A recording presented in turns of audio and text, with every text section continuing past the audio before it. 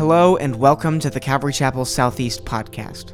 Thank you for joining us for our study through the book of Ecclesiastes. In the 21st century, our lives are continually getting busier and busier.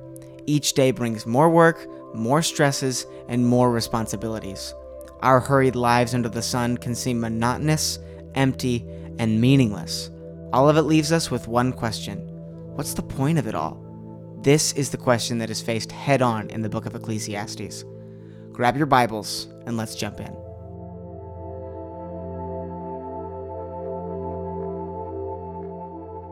Well, good evening. Welcome to Calvary Chapel Southeast, our Wednesday night service. Welcome to those who are online with us. We are grateful to have you here with us. And we are continuing our study in the book of Ecclesiastes. And we're going to be looking at the remainder of chapter 5 tonight.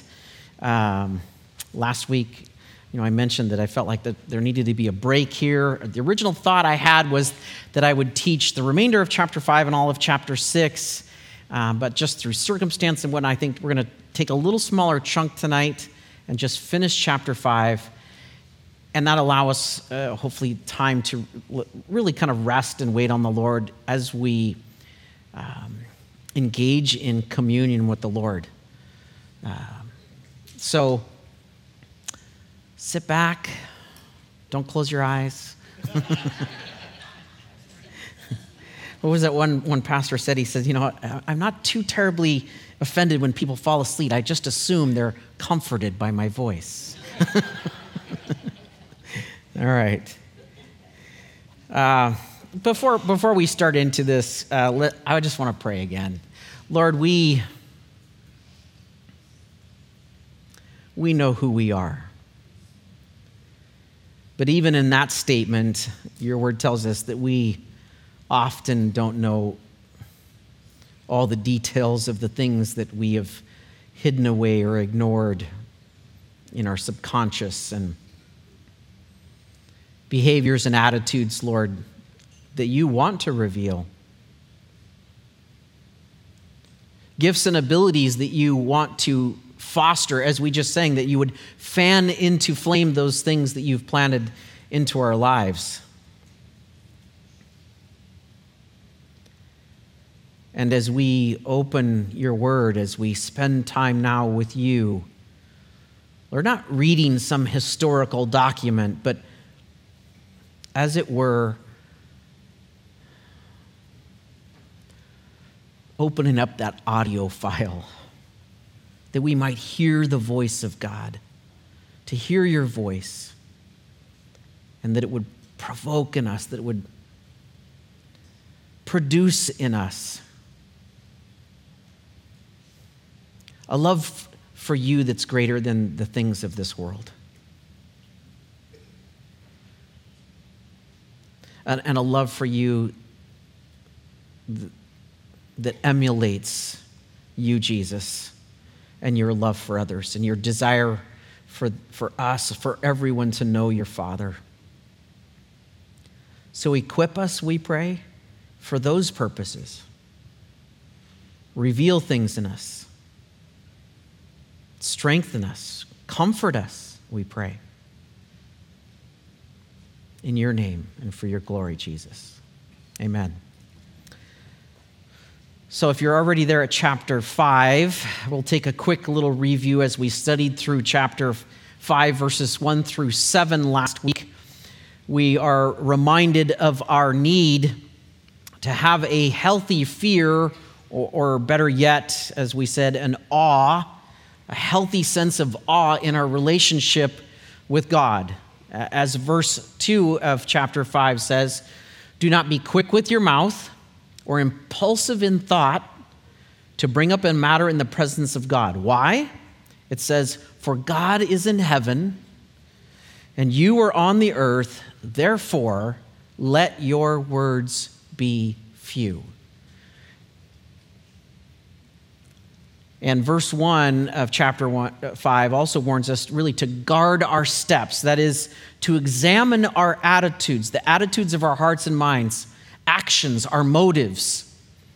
before we enter into that time of seeking God, whether it be in His Word, certainly in prayer, this is specifically what it's talking about, but also in worship, as we just did. All of this whole service is a worship service. So it's not just our time of singing, but also our time of prayer and study of His Word.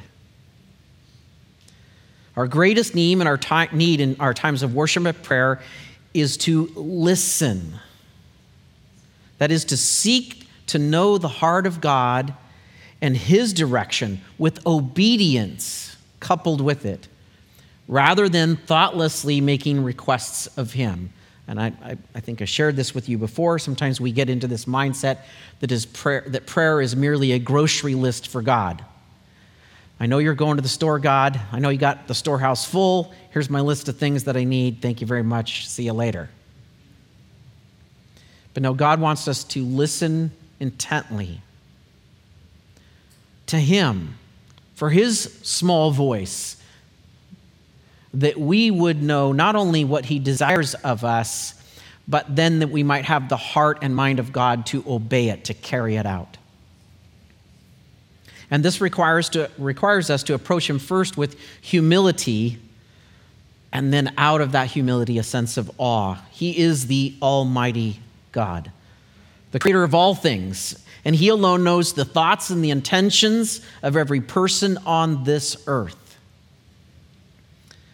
To awe God produces in us a sensitivity toward His authority, His power, His wisdom, and yes, the grace that He daily pours upon us, so that we won't forget it and be stingy in our grace towards others. As mentioned last week in Proverbs 14:26, it ought to inform and equip us to rightly approach God. It says, "In the fear of the Lord, there is strong confidence, and His children will have refuge. The fear of the Lord is a fountain of life, by which one may avoid the snares of death." So it is a protection for us as well.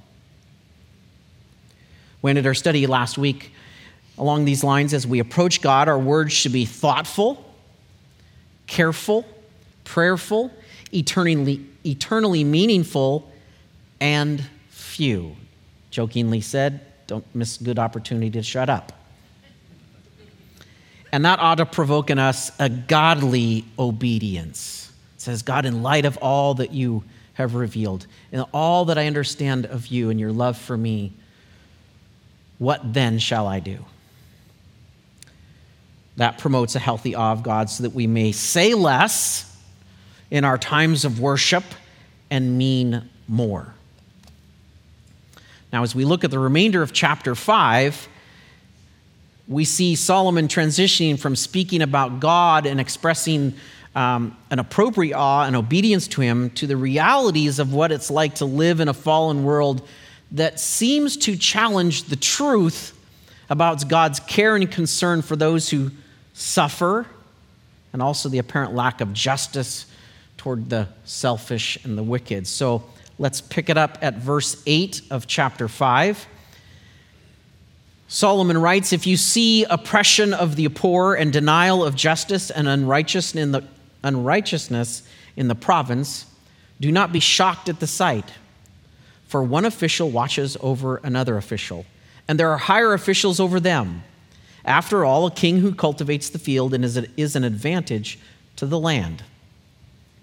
So he lays the first piece out. He says, wickedness in this world should not shock us. Are you shocked by the fact that evil still persists? I'll admit, sometimes I think just when I thought it couldn't get worse, right? I'm like, what? But the reality is the natural consequence, this is a natural consequence of sin. As Sam and I have talked with people over the years, especially talking to individuals that are ministering to family members that are challenging or really, really broken, and they're like, I'm so frustrated with them. And one of the phrases that it seems we often use is, what would you expect a non-believer to do? What should we expect for the unredeemed to do other than what is naturally their bend? What was naturally our bend? Right? A persistence in sin that affects every area of life. And this is particularly regarding the abuse of authority. Psalm 14, 2-3 says, "The Lord has looked down from heaven upon the sons of men to see if there are any who understand, who seek after God.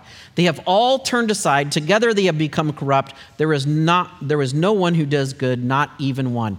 So if we look at the world and we remember where we came from, we have to say, this is the natural order of things.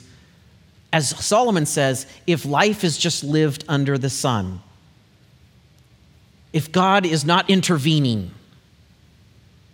then this is the course of every human being apart from God. See, the problem is not with our environment. It's not with our upbringing.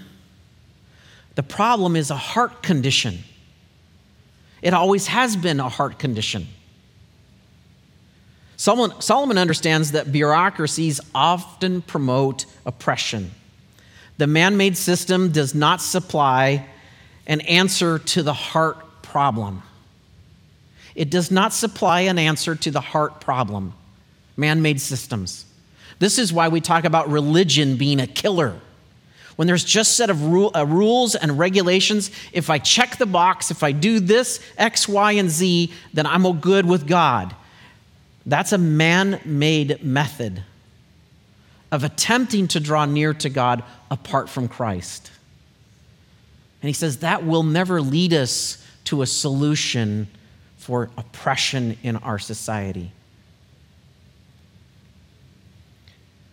In verse 9, he also understands that even a king receives his provision from the laborer, yet it doesn't necessarily solve the problem.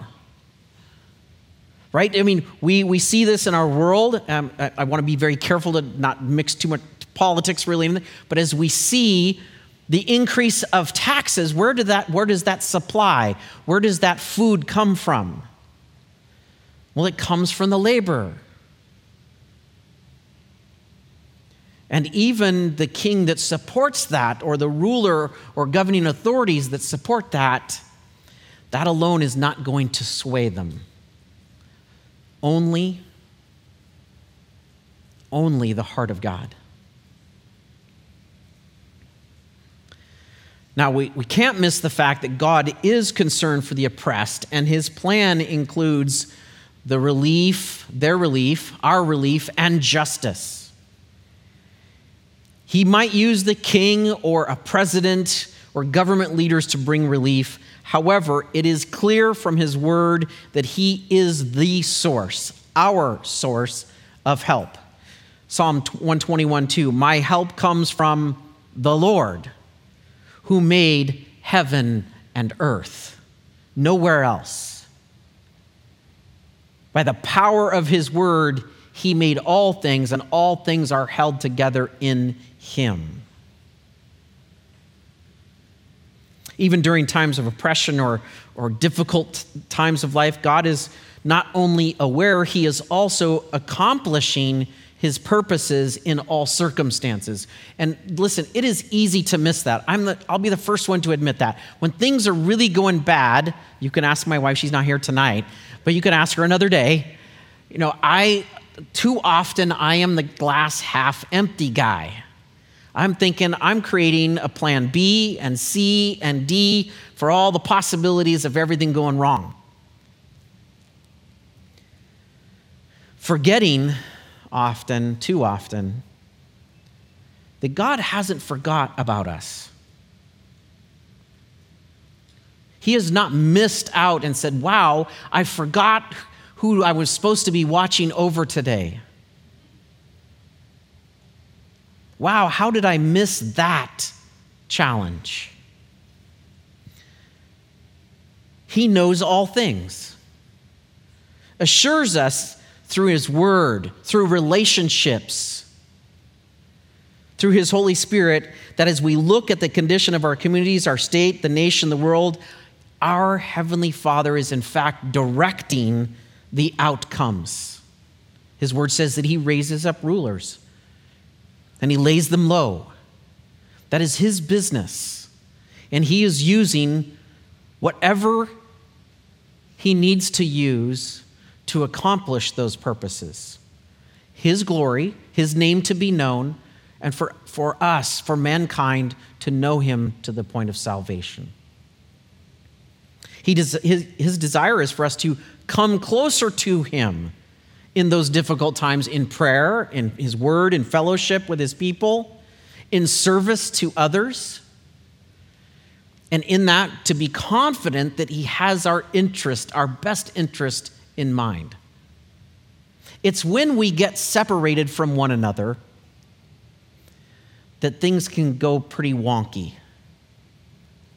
It's when we're left to our own devices that pretty soon we're like, how did I get here? How did I miss the fact that God is still absolutely in control? The reality is we cannot and should not place our hope and peace in man-made solutions. It's just not going to happen.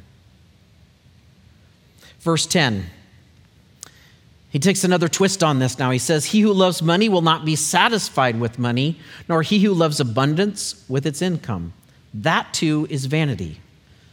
When good things increase, those who consume them increase. So what is the advantage to their owners except to look on? The sleep of the working man is pleasant, whether he eats little or much, but the full stomach of the rich man does not allow him to sleep. There is a grievous evil which I have seen under the sun, riches being hoarded by their owner to his hurt. When those riches were lost through bad investment and he had fathered a son, then there was nothing to support him. As he had come naked from his mother womb, so will he return as he came. He will take nothing from the fruit of his labor that he can carry in his hand. This also is a grievous evil.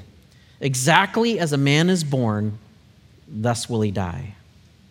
So what is the advantage to him who toils for the wind? Throughout his life, he also eats in darkness with great vexation, sickness, and anger." So here God provides to us a warning. Should we consider placing our hope and our security in money or possessions, in hard assets of this world?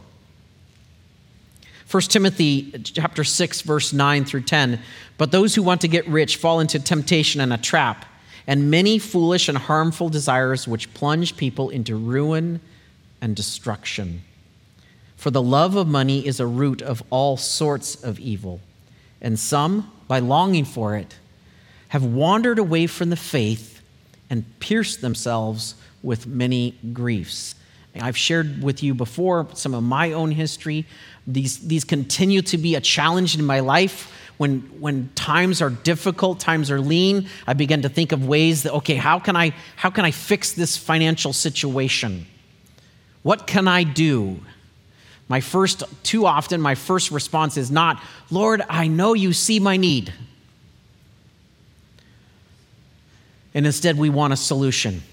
But in this warning that Solomon gives us, he's really telling us the perils of loving money.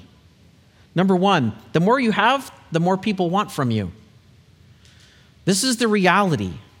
And you don't have to go very far to look at it. Turn on the television. Open a news magazine. Open YouTube or Facebook or any other social media. And where there is a lot of wealth, there are a lot of so-called friends. Friends not that will stand by you in the difficult times, but only when there's plenty of fun and money to be had. He's saying, listen, when good things increase, those who consume them increase. And it becomes a weight and a burden, which means then as they are consumed, what does it require of us? Well, we got to produce more, lest we lose those relationships, lest we offend. So it's the practical aspect of this. The more money you have, the more people there are to meet needs with. The more people want from you. Number 2, the loss of joy in helping others. As our finances can increase beyond our basic needs, and when we begin to have disposable income to an excess, we can often come to this place where we become, as it says in the passage, hoarders. And we begin to wonder if those relationships are based upon their love and affection to us as a human being rather than what we possess. We perhaps begin to look at people differently. Sometimes we might not have a lot of money, but we might be in a position where we look at people and say, if I had a relationship with that person, I might get some good stuff. So we need to be guarding our hearts. Where is our love? What is holding our hearts right now? Number 3, the loss of relationships.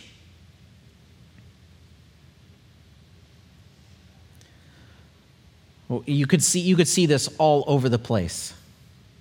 Broken families, devastated families.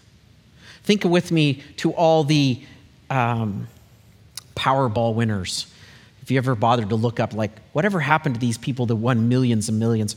Do you know that most of them are penniless in a relatively short time? Because along the way, they lost the important relationships, and it became just about the resource that they had at their disposal. Going back to the previous point, the loss of joy in helping others, they go hand in hand. Because now, at times in that excess, it can be, well, I can help you out. I can help out a little bit here, a little bit here, a little bit here, but it never becomes a sacrifice of our heart. It never costs us anything. Right? You might say, well, so-and-so donated, this sports athlete donated $15 million. Yes, but he's making $150 million. So that's like a little piece. It's not the amount, it's the heart. So the joy of ministering to others out of the resources that God has given to us can easily be lost along with the relationships. And then loss of eternal purpose. Did God give us those resources just for our enjoyment? No. Whatever you do heartily as unto the Lord, right? For it is the Lord God whom you serve. The reality is amassing and hoarding of wealth only leads, as the passage tells us, to sleepless nights and days full of anxiety, sickness, and anger. Why? Because the possessions now possess us. It's the tail wagging the dog. And that often leads us to greater acts of selfishness, increased paranoia, a hatred towards those that want to access the resources perhaps that we've worked so hard for. These are mine. I worked so hard for them. We are missing the point. They were never ours to begin with. And this kind of stress impacts us both physically and mentally. It cannot be avoided. If our life is only about money, when there's plenty, it's not enough. And when it's lacking, it's not enough. And you're never satisfied any point in between.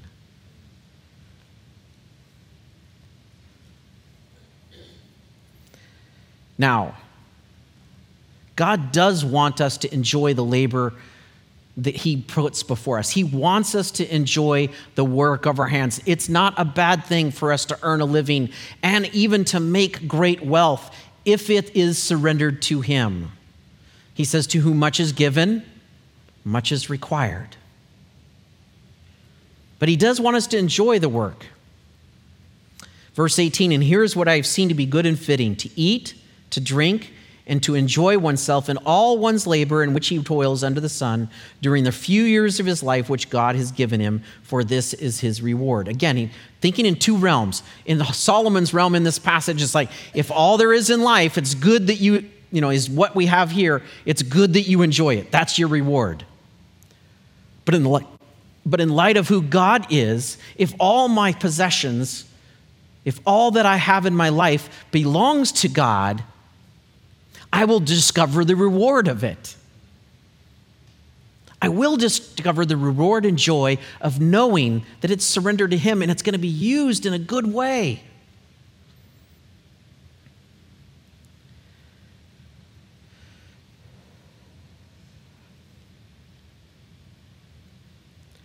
Furthermore, as for every man to whom God has given riches and wealth, he has also empowered him to eat from them, to receive his reward and rejoice in his labor. This is the gift of God. For he will not often consider the years of his life, because God keeps him occupied with the gladness of his heart. I mentioned it earlier, Colossians 3, chapter 3, verses 23 through 24. Whatever you do, do your work heartily, as for the Lord rather than for men, knowing that from the Lord you will receive the reward of the inheritance. It is the Lord Christ whom you serve. That is who we serve, with everything that he has given to us, or someone might say, loaned to us. And with this attitude, our work, our labor to earn a living is actually a blessing from God. If you look beginning in Genesis, God gave Adam work to do. He allowed Adam to cooperate in his creation. That has always been God's design, for us to cooperate in his creation to fulfill his purposes. We get to partner with the everlasting God, the creator of the ends of the earth. He doesn't need us, but he sure enjoys us participating in his work.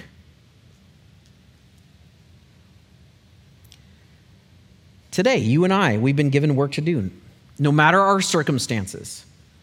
And this work is part of God's plan to enrich our lives. And we say, well, I don't have a job right now. There is still work for you to do. Well, I'm elderly, I can't get out of the house, I can't do there is still work for you to do. To quote my grandmother, when they thought she was dying, and my dad flew out to Michigan and was there, and there is this mom sitting up in bed doing crossword puzzles and talking to the nurses, and Dad says, why is God allowing this? And Grandma Smith said, because apparently God still has work for me to do. While we still have breath in our bodies, he has work for us to do. And it's meant to be for our good, our enjoyment, for praise to him, and for his glory to be known in other people's lives. It is our work. If our work and the fruit of that work is merely for our own benefits, if it's selfishly hoarded, then work becomes burdensome. And this applies to ministry as well. When it's just done for our own recognition, satisfaction, to stroke our ego, it becomes burdensome. However, if we see our jobs as a means to cooperate in God's kingdom plan, then any task, anything that we do, no matter how small, it gains eternal significance. The benefits don't end with us, rather they are designed to be poured out upon us. Then we in turn pour them out upon others. At the very core, our jobs, when we're in the workplace, our jobs are the first step in God's evangelism plan. Do we understand that? He didn't just give us a job to put a roof over our head and clothing and food on the table, right? A vacation or a car, whatever. It was actually the first step, the first piece in his evangelism plan. Go into all the world. How? Well, whatever I send you, with whatever you do. And if this is viewed through that lens, then work becomes satisfying, purpose-filled. We actually get paid to demonstrate the truth, faithfulness, grace, and hard work God did on our behalf. If we look at work through the right lens, we're getting paid to talk about him. With this attitude, perhaps then we could echo verse 20. Speaking of that person who finds satisfaction, for he will not often consider the years of his life, because God keeps him occupied with the gladness of his heart. If indeed we are looking at these things through that lens that says it all is from God as a kind and generous gift, if it belongs to him and I'm merely a steward of it, if my life and my work are a means for his gospel to spread through me towards others, then we will not consider the years of our lives as long or burdensome, because we will have this gladness of heart within us. We will be filled with the mind and heart of Christ by the power of his Spirit. Not only will work provide for our needs and bring us joy, but we are also fulfilling Jesus' command to make his name known in all situations. And to make him known requires generosity. Not only with our possessions, but also with our time. It is the generosity of God that allows us to walk in the truth and love as he loves.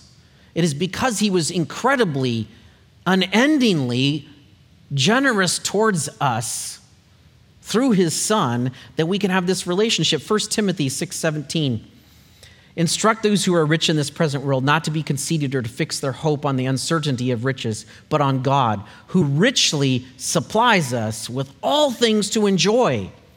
Instruct them to do good, to be rich in good works, to be generous and ready to share, storing up for themselves the treasure of a good foundation for the future, so that they may take hold of that which is life indeed. That which is life indeed.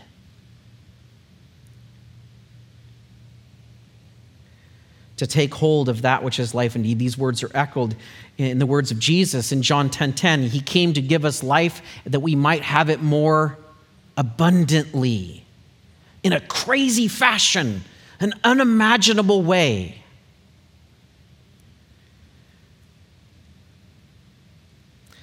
Because according to our passage, riches of any kind without generosity leads us to insanity. And I pray that we would be people rich in Christ and generous in his name in all aspects of our life. Now, as we close out chapter 5, God pleads with us, really, I think, to recall the vanity of trusting in man-made systems of power. He warns us to abandon our tendency of trusting in what we earn by the sweat of our own brows if we think like that. But the reality is no amount of money or possession will ever protect us from the ever-present godless people who desire to oppress others. Nothing of this world will protect us. For we do not wage war according to the flesh, right? It's a spiritual battle that needs to take place, and it starts right here, in my heart, in our hearts. Since sin exists in the heart of mankind, there will always be those who abuse power. Since sin exists, humanity will always try to supplant God by trusting in wealth. And that is the reason Jesus came down to dwell among us, one of them, to free us from these false gods that are like tottering on a foundation of sand. He came to make his Father's name known, to be a physical representation of God. Colossians 2:9, for in him all the fullness of deity dwells in bodily form. Now, he did not come to make us rich in this world, in the things of this world. Rather, he came us to make us rich towards God, the Father, or to be full of the knowledge of God and fully restore what was crushed and broken in our relationship with the Father. And by natural function, restore what is broken between us as human beings. And he did this by surrendering his power, authority, and possessions. Philippians chapter 2, verses 3 through 10. Do nothing from selfishness or empty conceit, but with humility consider one another as more important than yourselves. Do not merely look out for your own personal interests, but also for the interest of others.